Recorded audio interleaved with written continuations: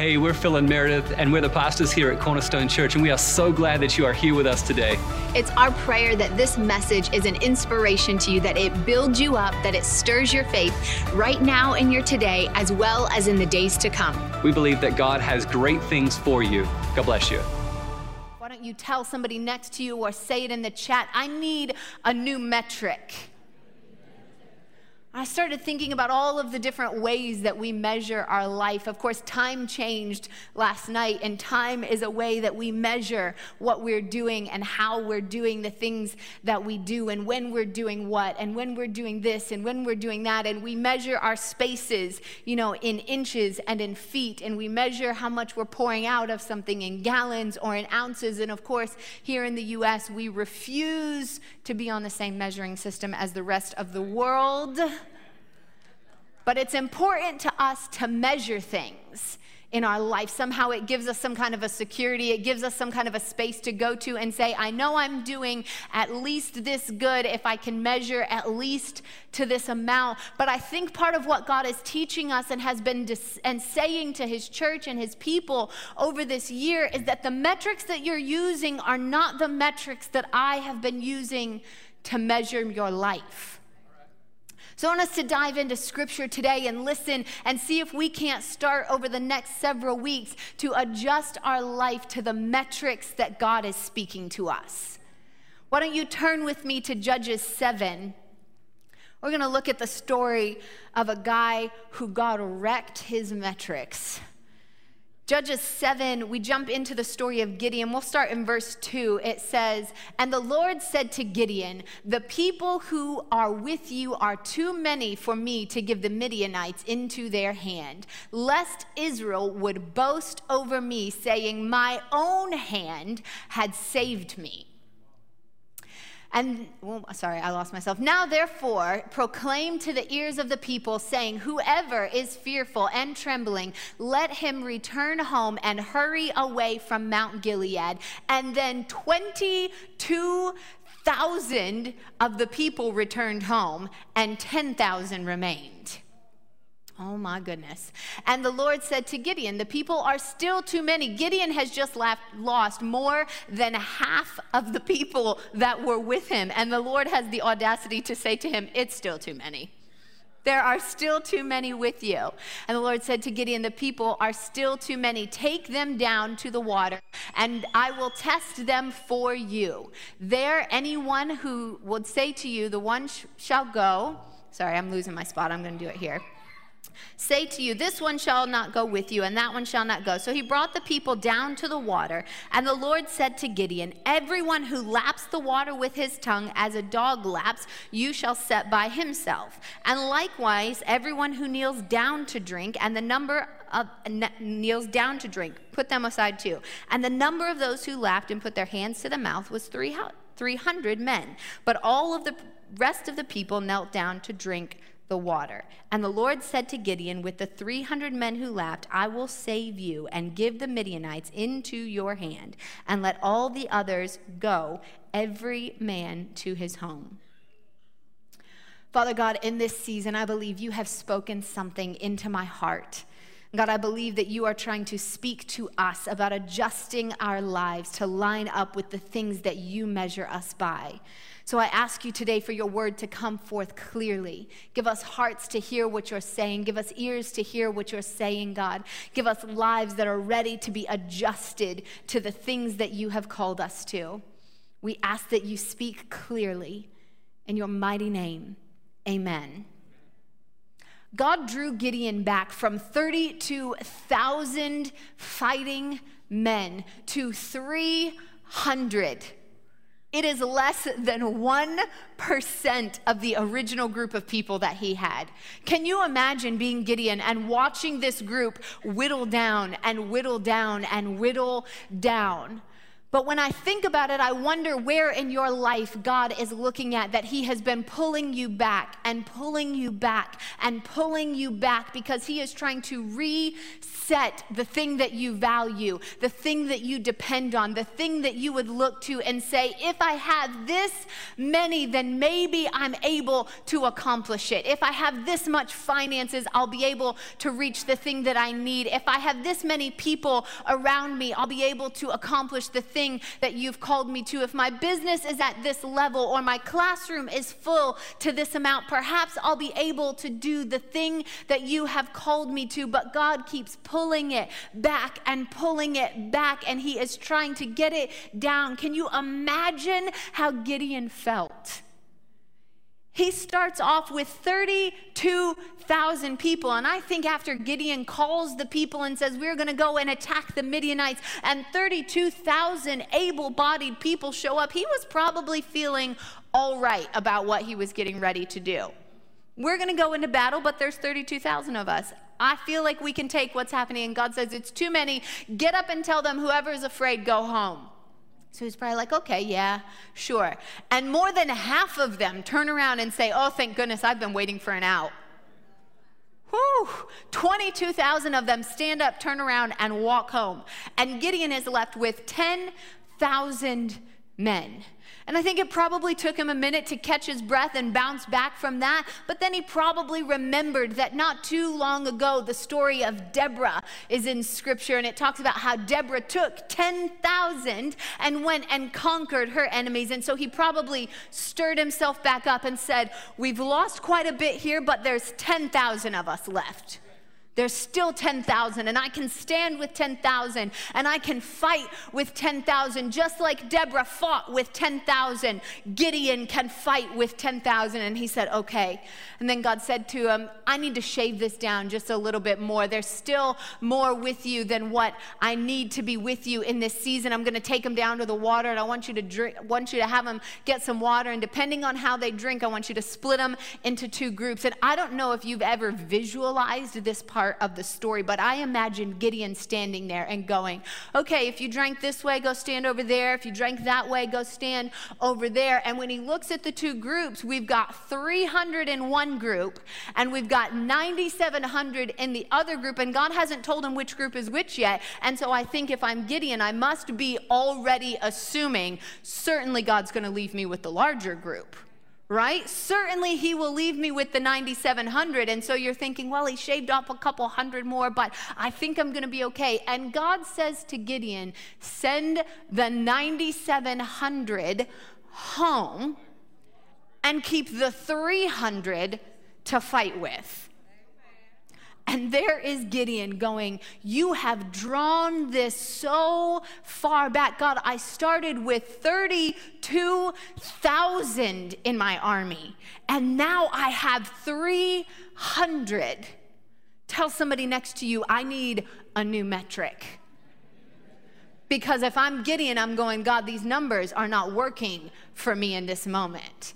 And perhaps you've been looking at your life going, God, these numbers are not working for me in this moment, because perhaps the way that you determined whether or not you were parenting well is the number of activities you were able to get your kids to in a single week, and the number of things you were able to say that they were involved in and achieving in. And all of a sudden, we started slashing the number of things that your kids were able to be involved in. And suddenly the metric of what you had determined your parenting quality to has been whittled down, and there's a new metric that you need that God is trying to communicate to you. Perhaps the way you ran your business, you had certain projections set forward to say, if I achieve this amount or if I sell that amount, that's what I had projected at the beginning of the year, and that's how I determined whether or not I was a good business leader in my community. And then the entire market shifted this year, and it started whittling down, and your projections had to change. And I heard God saying over his people, perhaps the number of sales that you have is not the metric that I'm using to determine whether or not you are a good business leader in your community. Perhaps the metric that I'm using is the way that you care for your people in crisis. Perhaps the metric that I'm using is the ethic that you do your business with. Perhaps the metric that I'm using is the way that you show up for your community, not just the number of dollars that comes into you, because God is resetting the metric that he is judging his people by. I started hearing it in my circle. My circle is a lot of church leaders. And I started hearing this funny phrase because we measure our churches by things that we can count because we want to know how well we're doing because what we do matters to us. But the thing got all shifted up this year when people weren't able to come into physical buildings. And then all across the country at different levels, churches have started reopening to physical services, but people are able and willing and ready to come back into those physical services at varying and different levels, and it has sent church leaders upside down because we don't know how to measure it. And so when I talk in church leader groups now, you want to know what they say? Because I've gotten on all of you about your parenting and your business running. Let's get on us about what we're doing. Church leaders say this: oh, what's your pre-COVID attendance? And everybody's measuring their church because we don't know where to put it right now, because we don't know how many people we have on a weekend. And so we just go back to the last thing that was recognizable to us. And when church groups start talking, they're talking about what were your pre-COVID attendance numbers. But if you measure your right now by your previous season, I am afraid that you are not going to be set up properly for the next season that God is taking you into.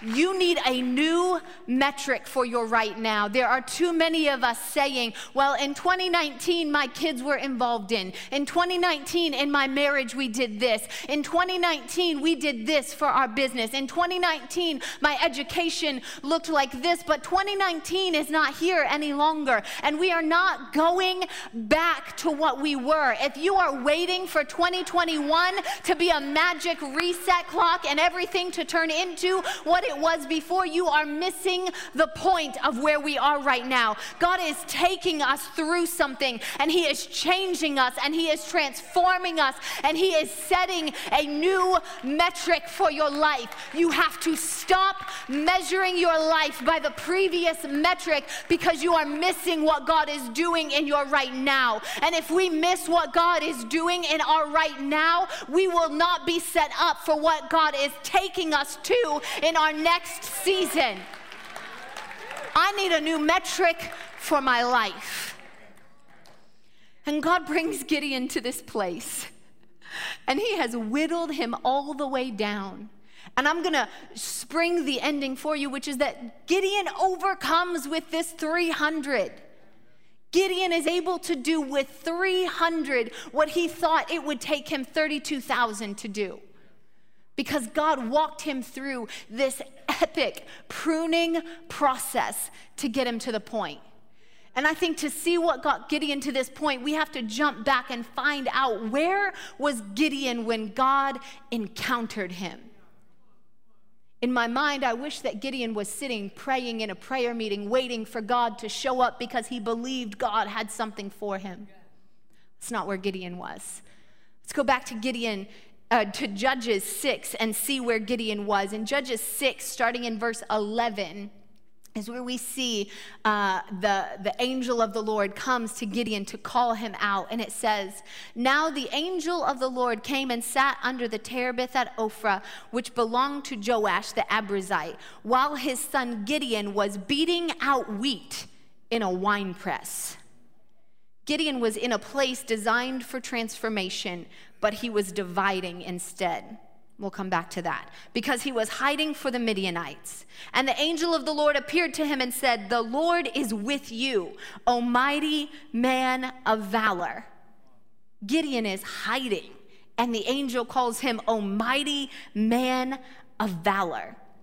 And Gideon said to him, "Please, my Lord, if the Lord is with us, why then has all of this happened to us? And where are all of his wonderful deeds that our fathers recounted to us, saying, 'Did not the Lord bring us out from Egypt?' But now the Lord has forsaken us and given us into the hand of Midian."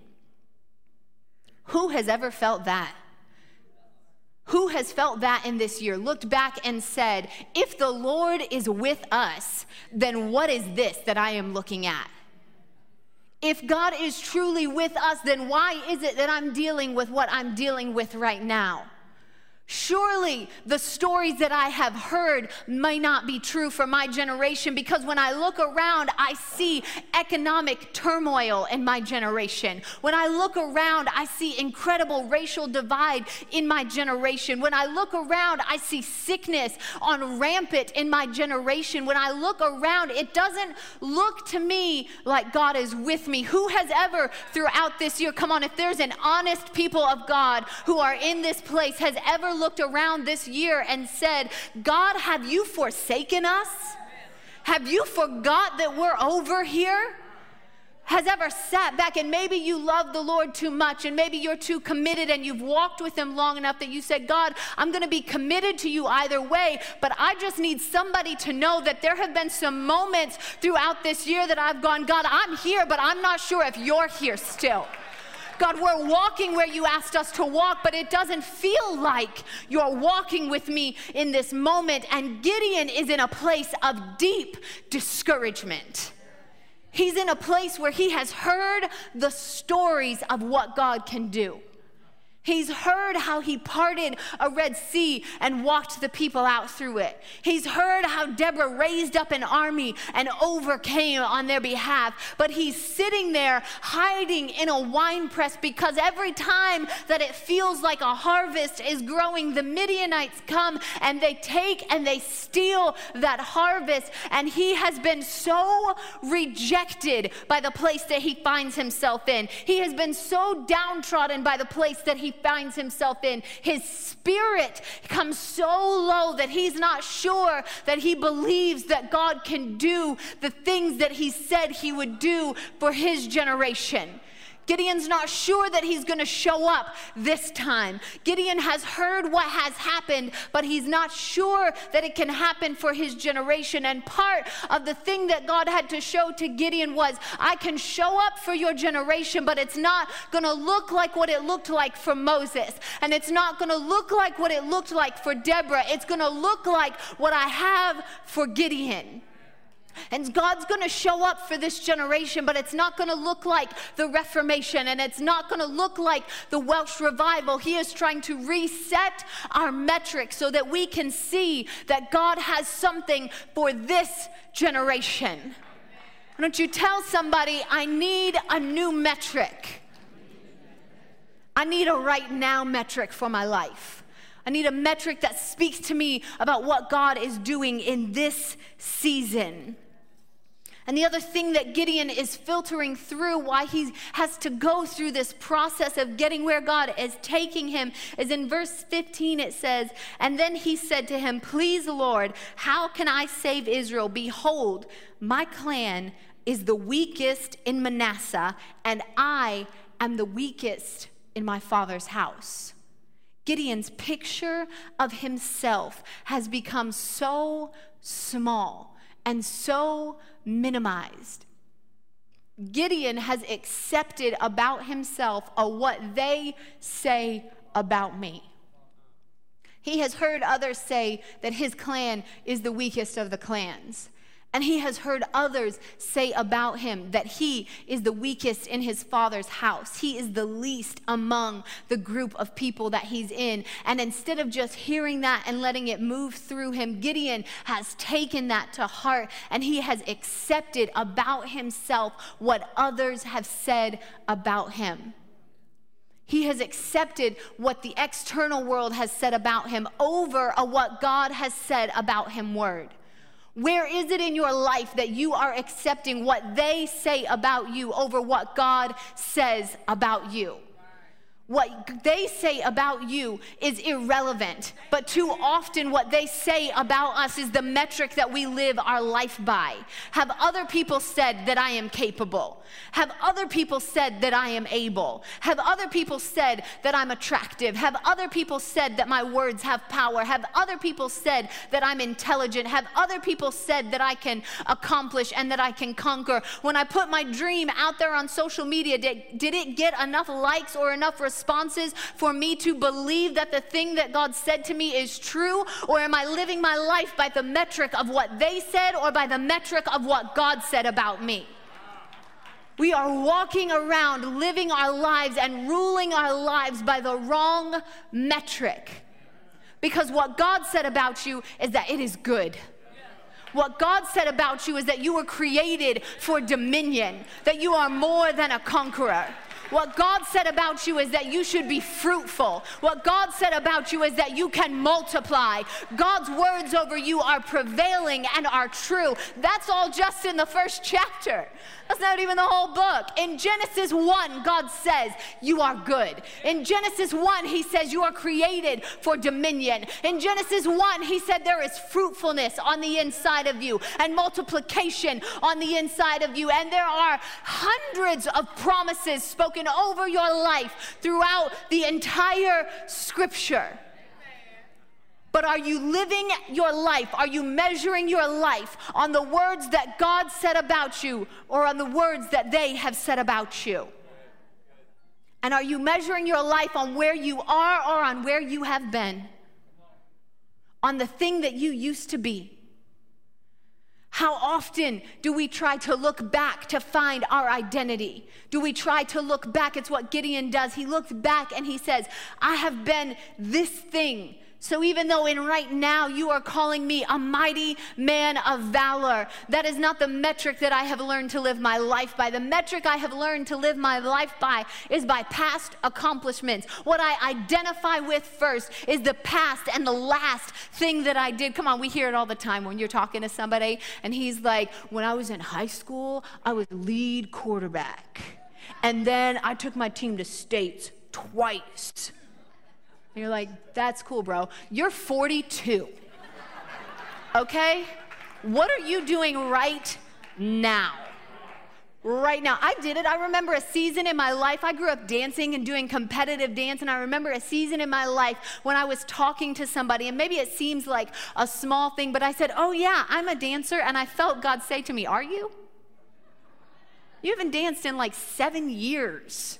You're an adult. That's not part of your life anymore. But I was identifying still with my past season, and it might seem like a minimal thing, but because I was identifying with my past season and I was still holding on to who I used to be, and I was still grabbing onto the thing that I used to define my life by, my hand was too close tight to open up and grab onto the thing that God was calling me into and to the person he was declaring over me now and in this season. What in your life are you speaking about? Are you still identifying with? Are you still connecting to that you need to let go of so that you can be in this season? Come on, recently married person, you are not single anymore. You need to let go of that season so that you can grab the season that he has called you into. Come on, you are not an addict anymore. You need to let go of that season and of that identity so that you can grab onto the thing that he has called you to. Come on, you're not just a teacher anymore. You're a parent now as well. What are you holding on to with all of your hand and all of your might, and are you using as your metric for your right now? And God is saying over you, you are a mighty man of valor for the right now, for the season that I've called you to, for the generation that I've called you to release the captives, to come and declare my year of freedom to a generation. But he can't walk you into it as long as you are identifying with who you used to be.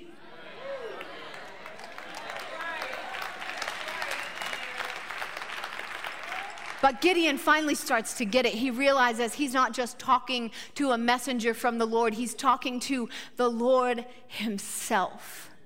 And while maybe he hasn't fully grasped it, he starts to recalculate. You can see him in the middle of the chapter. All of a sudden, his metric starts clicking into place, because there it is in verse 18. He says, wait, please do not depart from me here until I come to you and I bring out my present before you and set it before you, and I will stay. And then the Lord says to him, I will stay until you return.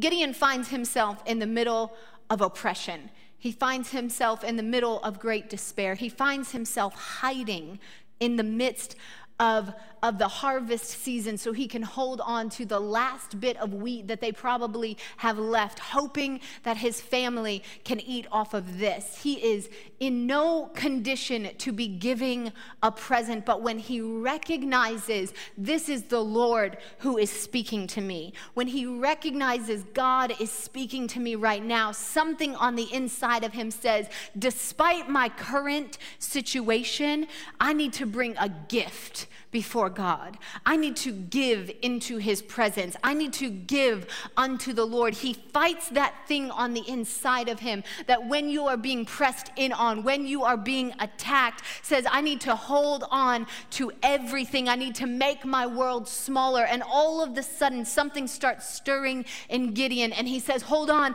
I don't want this moment to pass without me being able to bring a present and set it before you, because I have recognized that God is speaking to me in this moment.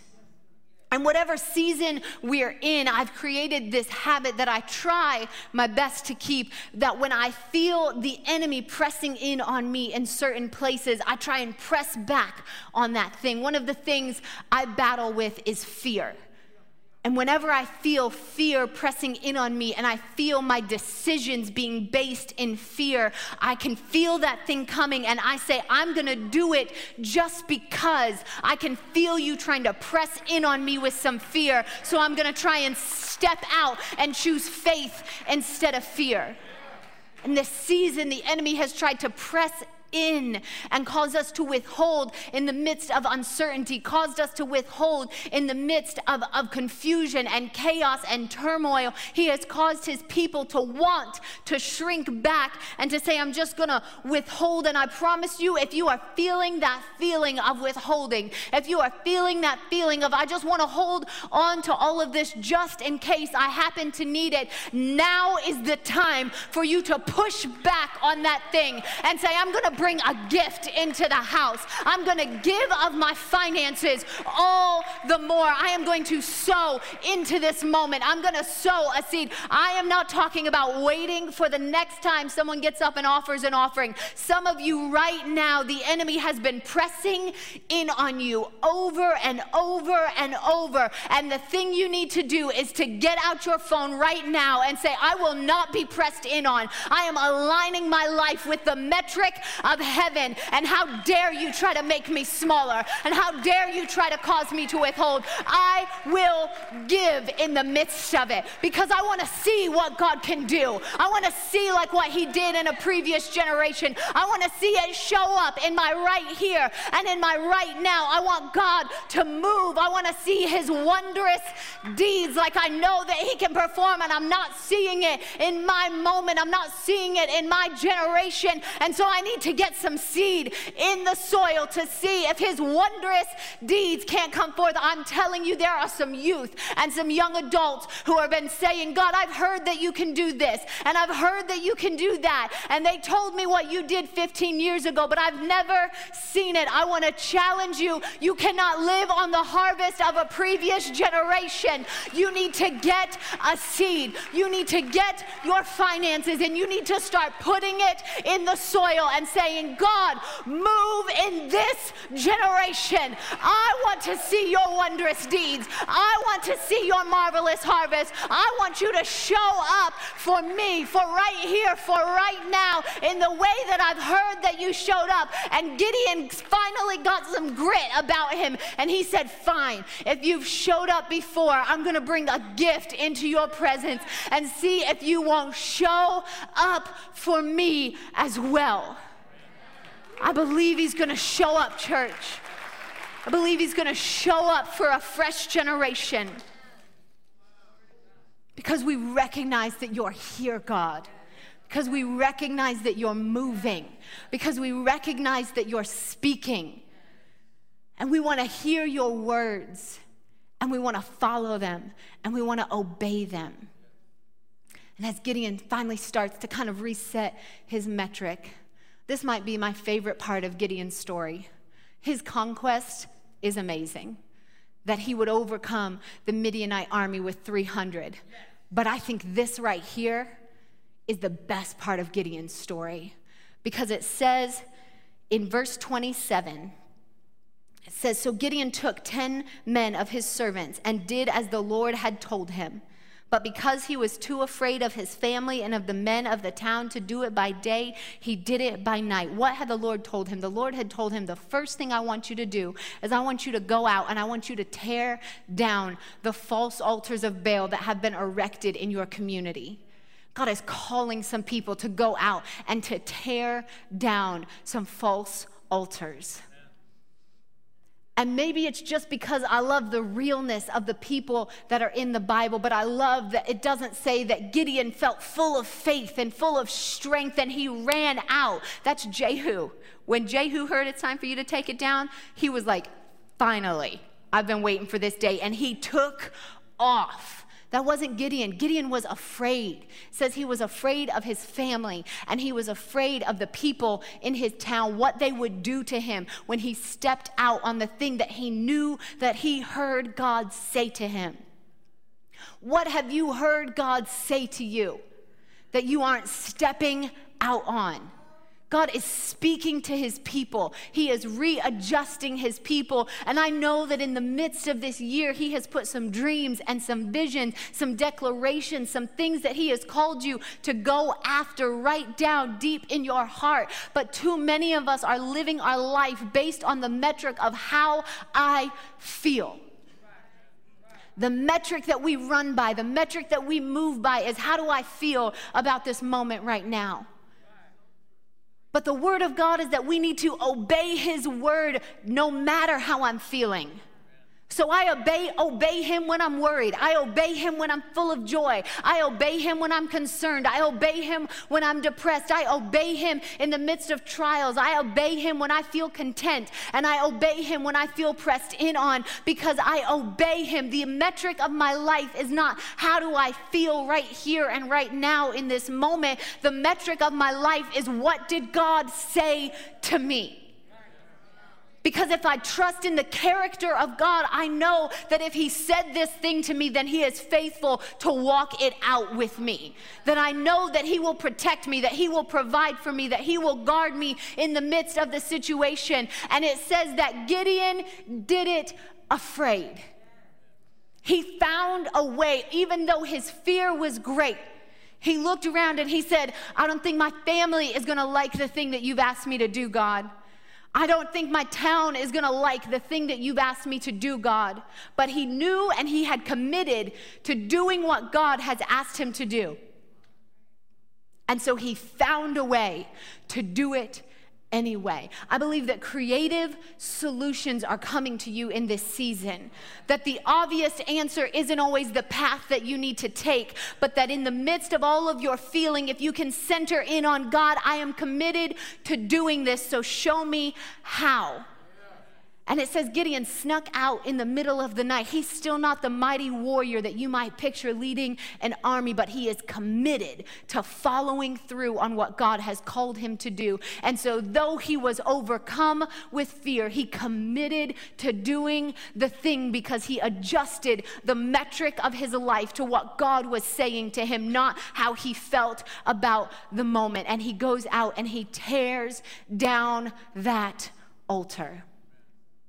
And after he tore down the altar, just what he thought would happen happened. If you finish reading in the chapter, it says the town turned against him and they came to take him out because they were very upset with Gideon that he had taken down the altar that they were used to worshiping at. I want you to know that when you go after the things of God, it is not always a safe place to be. That he has called you to go after and to tear down some things that mean something to somebody. He has called you to tear down some places that other people are used to worshiping at, that people have connected their lives to false ideologies, to false doctrines, to false pictures of who they're meant to be. And God is calling his people to take those things down. He has not called you to a safe life.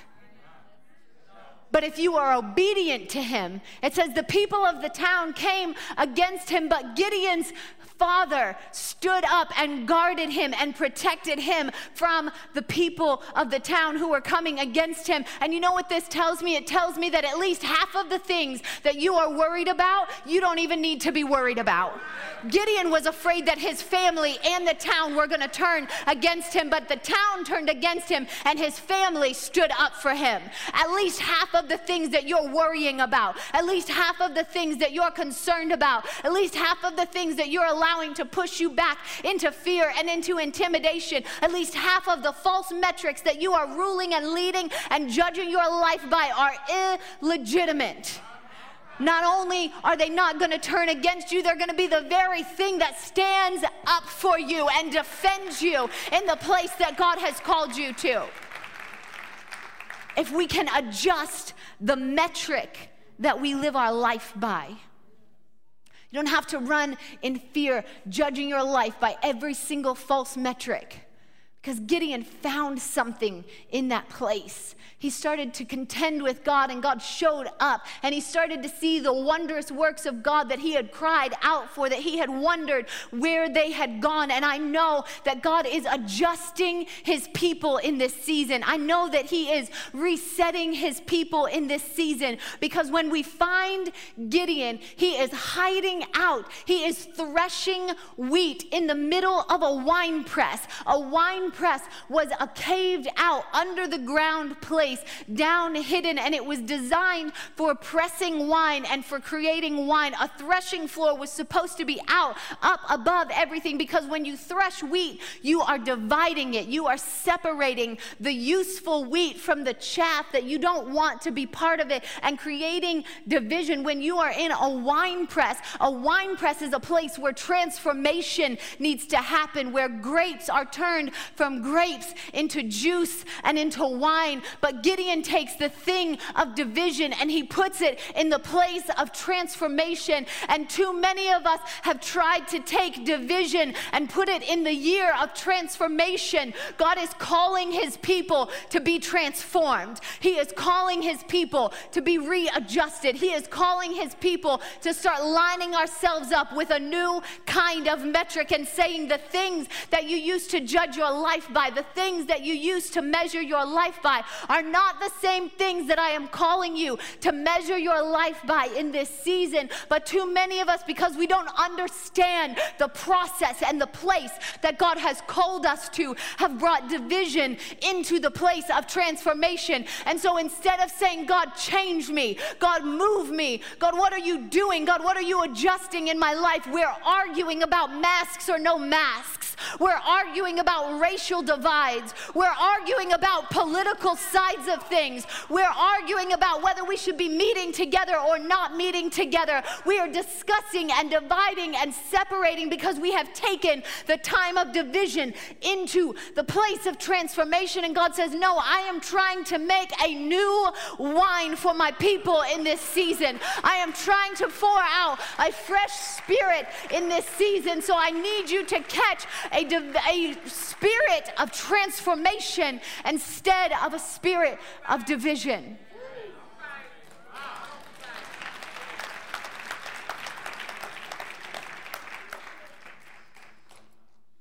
And he and those 300, they go and they conquer the Midianite army. God actually divides them one more time. He takes the 300 and then he separates them into 3 groups of 100 to go out and to conquer and to surround the Midianites.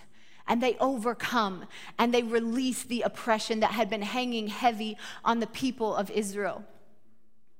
And as we walk through this over the next few weeks, I just know that God is speaking to us, that he is calling us into a space of realigning the things that he has spoken to us, of realigning the things that we are measuring and judging our lives by. We have started measuring our life by too many of the external things.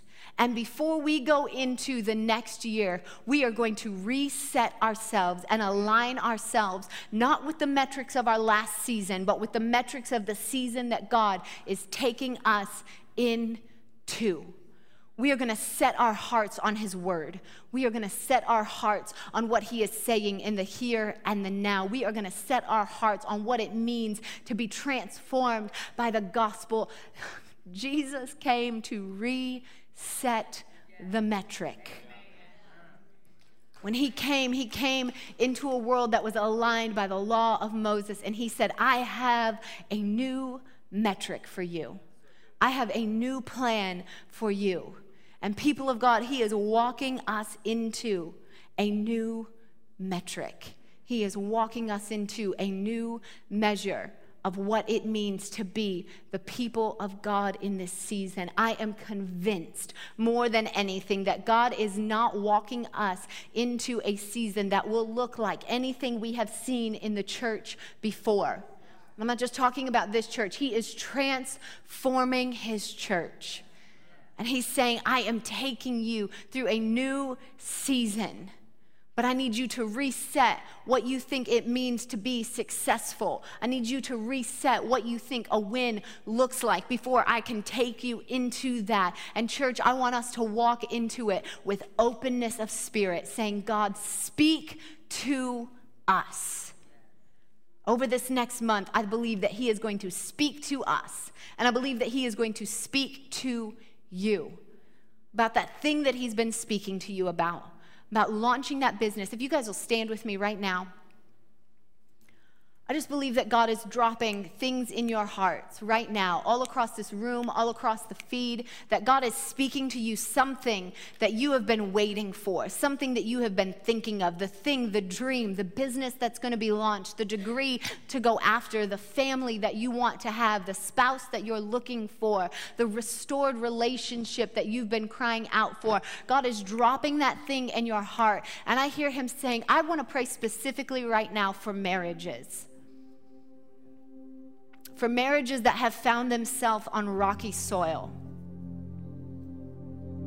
For marriages that thought you were okay, but all of that time in quarantine made you have to face each other a little bit closer, and you realize we're not as okay as we thought we were.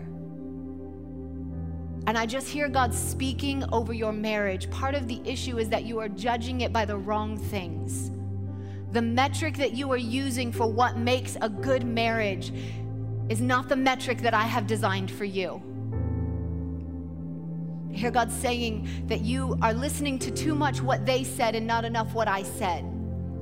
Father God,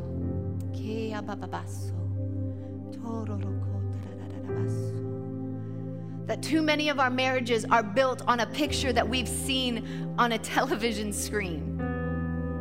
Too many of our marriages are built on what we see in someone else's social media feed. Too many of our marriages are built on what your grandparents told you your marriage was supposed to be like, or the fulfillment that your spouse was meant to bring to you. But God is saying, I have a different metric for you. I have a metric of serving one another, of loving one another, of being the picture of Christ's love for his church, right in the middle of the here and of the now. And he is beginning to adjust that metric in your life. God, I thank you that you're speaking to your people. God, I thank you that you gave me a word, God, to open the ground, but I thank you that you speak into our individual hearts, into our individual spirits, and that you are speaking to us right now. Where are the places in my life that I need a new metric, God? And I thank you that you're going to give it to us. I thank you that you're going to show us a picture. I thank you that you're going to reset our hearts and our minds. Let us let go of what was so that we can run after what will be, God. I thank you that you're gracious, that you come to us, and that you walk us through. God, I thank you that you draw us back to reset us so that we can run after the thing that you have given us. So I just speak over your people right now that you would give them ears to hear, that you would wake them up, God, with thoughts. I just see people writing down new metrics, God, in their life, adjusting their life to the thing that you are speaking over us. And we commit to running after you. In Jesus' name, amen. Amen, church. We're believing that that word will bring strength and hope into your life. Absolutely. If God just spoke to you through this message and you're stirred right now to partner with us and to sow financially into the ministry that is Cornerstone Church, I want to encourage you to jump on over to our website, which is simply cornerstone.church, and click the Give button. Find the avenue that is most convenient for you today. That's right. We are going to continue spreading the message of the gospel, and we look forward to continuing to connect together.